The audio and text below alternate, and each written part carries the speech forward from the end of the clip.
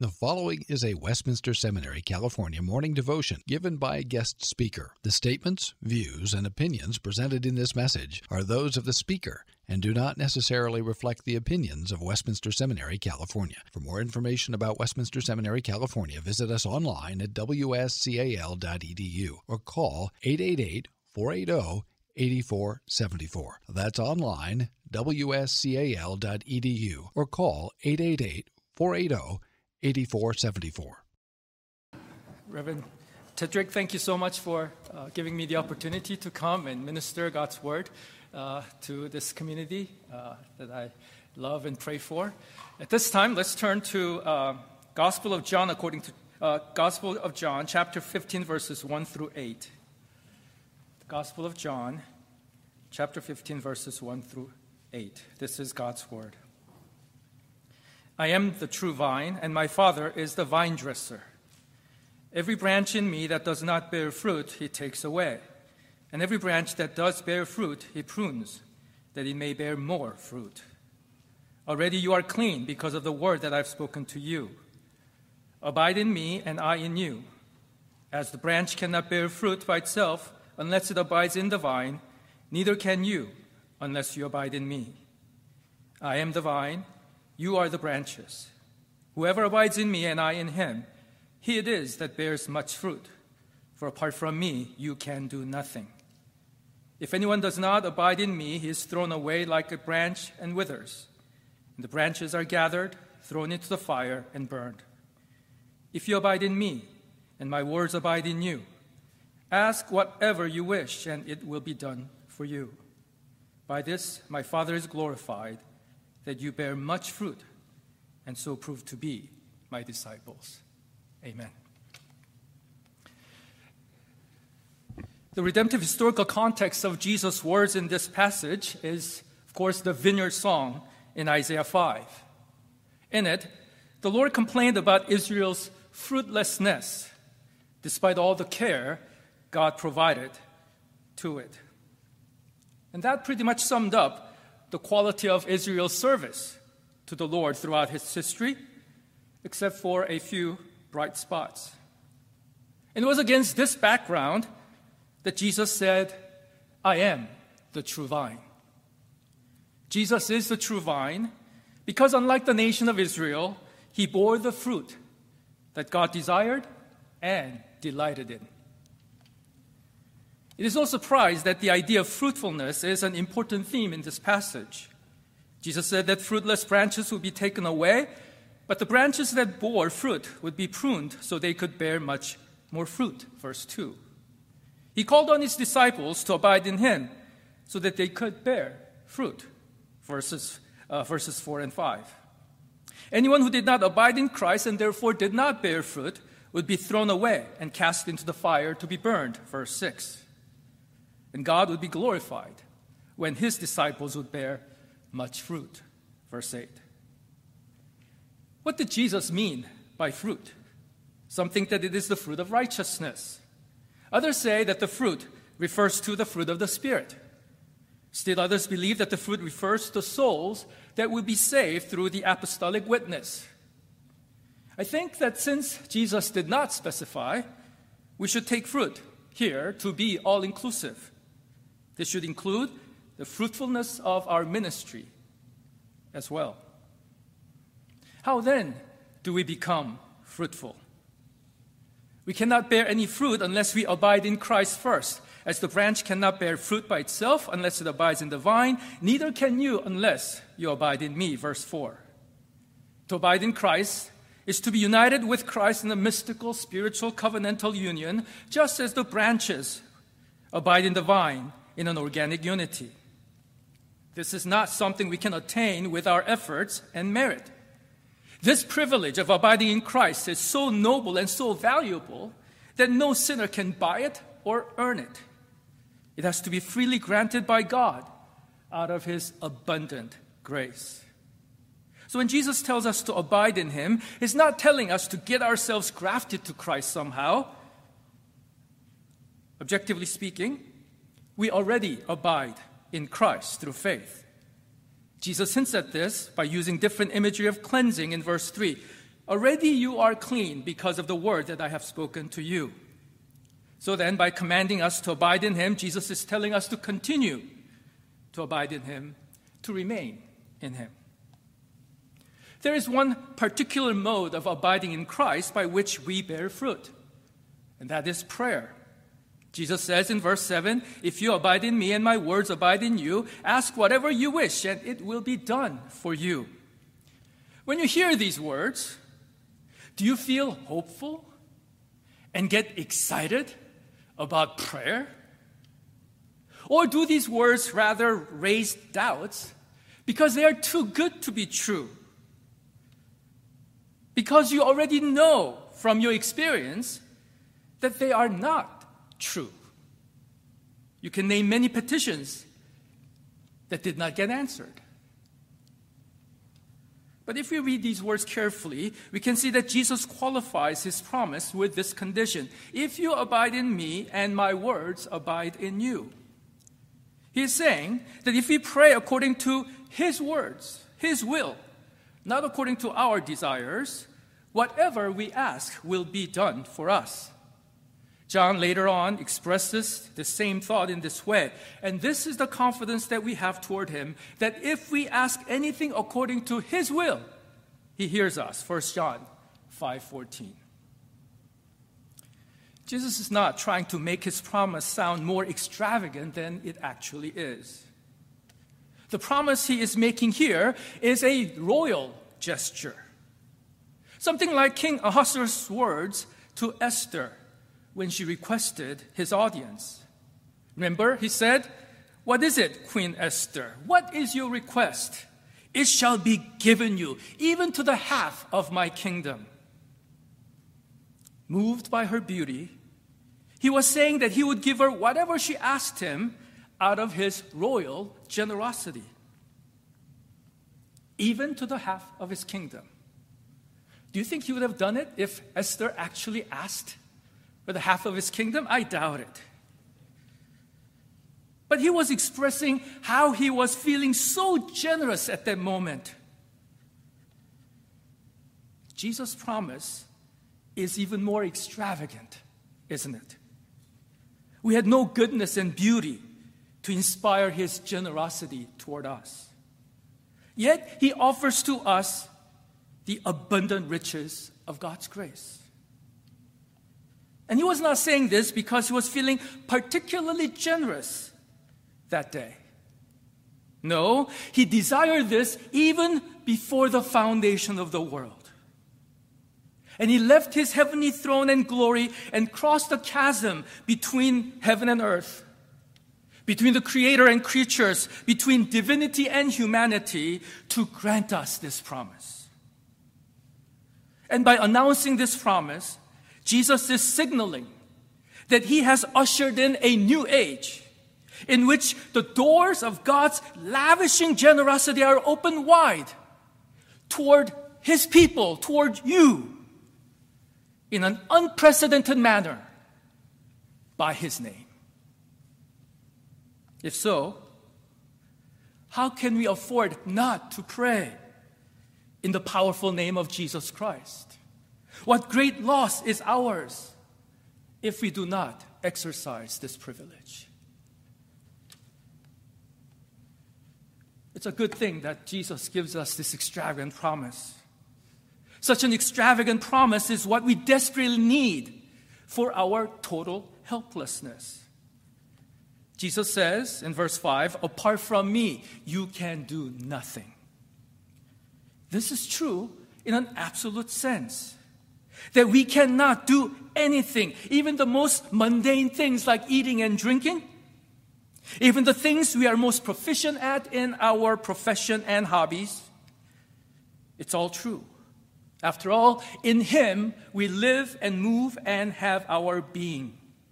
Apart from him, therefore, we cannot live, nor move, nor have our being. If that is true, it is even more true for our fruit bearing, is it not? Doesn't it make sense that prayer should be a crucial means by which we bear fruit for God? Christ is the true vine. He alone can bear fruit that is acceptable and pleasing in God's sight. If we can bear any fruit, it is only by abiding in Christ as the branches of the true vine and praying in His name. Prayer is our declaration of dependence on the Almighty God so that we can partake of the fruit-bearing life of Christ. Prayer is our declaration of our dependence on the Almighty God so that we can partake of the fruit-bearing life of Jesus Christ, the true vine. This is not to say that praying is all we need to do to bear fruit. Psalm 127:1 says, "Unless the Lord builds the house, those who build it labor in vain." Unless the Lord blesses our efforts, all our efforts to build a house are in vain. But if we don't put our efforts into actually building the house, brick by brick, it won't get built either. You won't get straight A's simply by praying. You have to work hard, especially at this institution. You know all that. Prayer is not the only thing we need to do to be fruitful. But I dare say that prayer is the best thing we can do. And prayer should accompany all that we do for God if we want to be fruitful. We should know this better than anyone as Reformed Christians, shouldn't we? We believe in the total depravity of man. We confess that we cannot convert anyone's heart. Only the Holy Spirit can regenerate and sanctify our souls. Think about all the time people are exposed to the things of the world. The world constantly preaches to them its own gospel of secularism, materialism, hedonism, relativism, pragmatism, self-reliance, on and on. Even Christians are not immune from this. Yet how much time do they spend in the Word and prayer compared to the time they are exposed to the gospel of the world?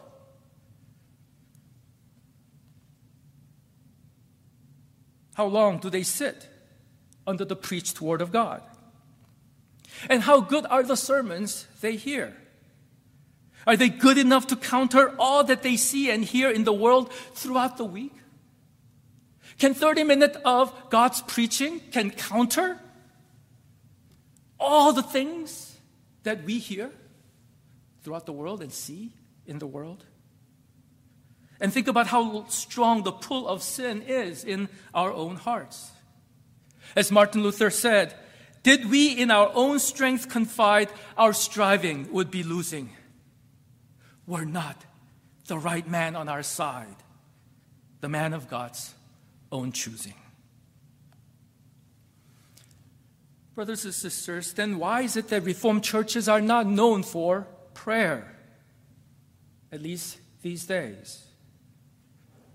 You visit churches and look at all the bulletins. We have a lot of Bible studies. But how much do we pray outside of our Sunday worship service?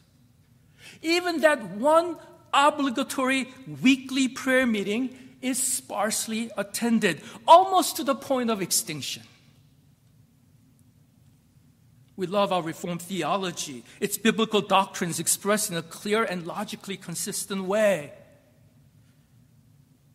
It saved my doubting soul when I came to Westminster and I was exposed to the Reformed doctrines.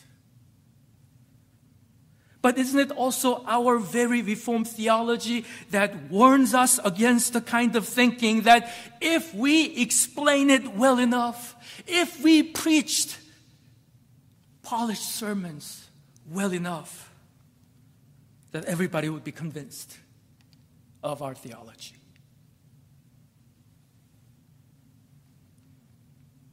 Yes, Christ himself will build his church. Yes, he will not allow the gates of Hades to prevail against his church. But does he not use the means of grace to accomplish these things?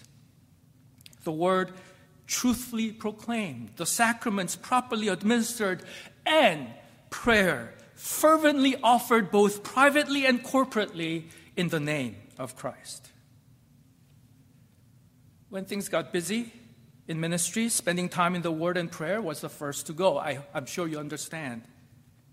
Then a question dawned on me. What am I doing? If I'm so busy with the ministry that I don't have time to commune with God, am I doing it for God's glory or for my reputation as a competent preacher and a faithful worker, pastor? I try to remember that what is important is not so much that I fulfill my various duties as a pastor, as what my spiritual condition is as I engage in the ministry. I want to go out with my spiritual tank full from my communion with God. And I think it is unacceptable that we should run on fume to the point of burnout, especially since our ministry is to bear witness to the life-giving gospel of Jesus Christ. Is praying hard? Yes. But if spending time in the presence of God is not our refuge, maybe we are too enamored with the world. If spending time in the presence of God seems a waste of time even, especially when we are busy, maybe we trust ourselves too much. I've grown to be so thankful for the privilege of prayer because I can be completely honest with God in His presence, who loves me for the sake of His Son, Jesus Christ, even though He knows every dirty thing about me. I'm so thankful for prayer because I have someone to go to when I'm utterly overwhelmed and heartbroken. There are times when I don't even know how to begin my prayer, wondering how God can possibly undo the Gordian knot I created for myself and others. But you see, I don't have to have all the answers when I come to God, praise the Lord. God doesn't require me to come up with a proposal as to how God should solve my problems. I must remember that I can only see what is in front of my eyes, and not even all of that.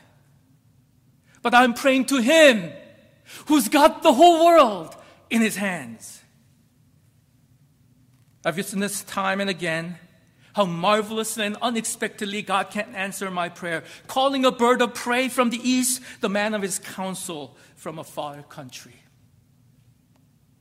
So I just need to cast my cares and burdens at His feet. He will take care of them. Do you know why I'm so confident? Because I am His in Jesus Christ. My problem is actually His problem. He purchased me with His own blood. He cares about me more than I care about myself. And the ministry I do is not mine, but His. He bought it with His own blood, and He will do what He plans to do with it. My ministry cannot continue 1 minute longer than how much time God allotted to it. And it cannot fold even 1 second before God's appointed time. So even when our hearts feel heavy, we can come to God in prayer. With the help of the Holy Spirit, we can manage to get excited about how God will show His glory through our crises, both small and big. I've been praying for Westminster, for President Kim, the faculty, and the staff. And I've been praying for you, the students, as well. I'm praying that the Lord would raise up future generations of Reformed pastors and leaders who cling to prayer for their dear lives and ministries. And I share this message in that spirit. And I have to ask, who am I to pray this kind of noble prayer? Who am I to expect that this short message will affect your hearts to revive and revolutionize your prayer life? Because that's what I'm praying for. I'm nothing. A pastor of no repute, ministering to a small congregation in La Jolla. But you see, God, to whom I direct my prayer in Jesus' name, is great. And Jesus Christ is the true vine, who will not fail to bear all the fruit that God desires, even through the prayers of his weak branches. Let us pray. Oh Lord our God, how we give you thanks and praise for this wonderful gift of prayer, and how amazing it is that this privilege is given to us through the sacrifice of Jesus Christ. Could it be that Jesus came to this world and suffered what he suffered and died the death that he died so that we can pray? Forgive us for neglecting to pray, but even from today, I pray, Lord, that your Spirit would revive our prayer life and help us, Lord, to see you work through us, your marvelous and glorious things. Be with this precious institution, the faculty, the staff, and the students, and their families, and glorify yourself. We pray all these things in Jesus' name. Amen. Copyright 2022, Westminster Seminary, California. All rights reserved. You are permitted to reproduce and distribute this material in any format, provided that you do not alter the wording in any way and that you do not charge a fee beyond the cost of reproduction. For web posting, a link to this document on our website is preferred.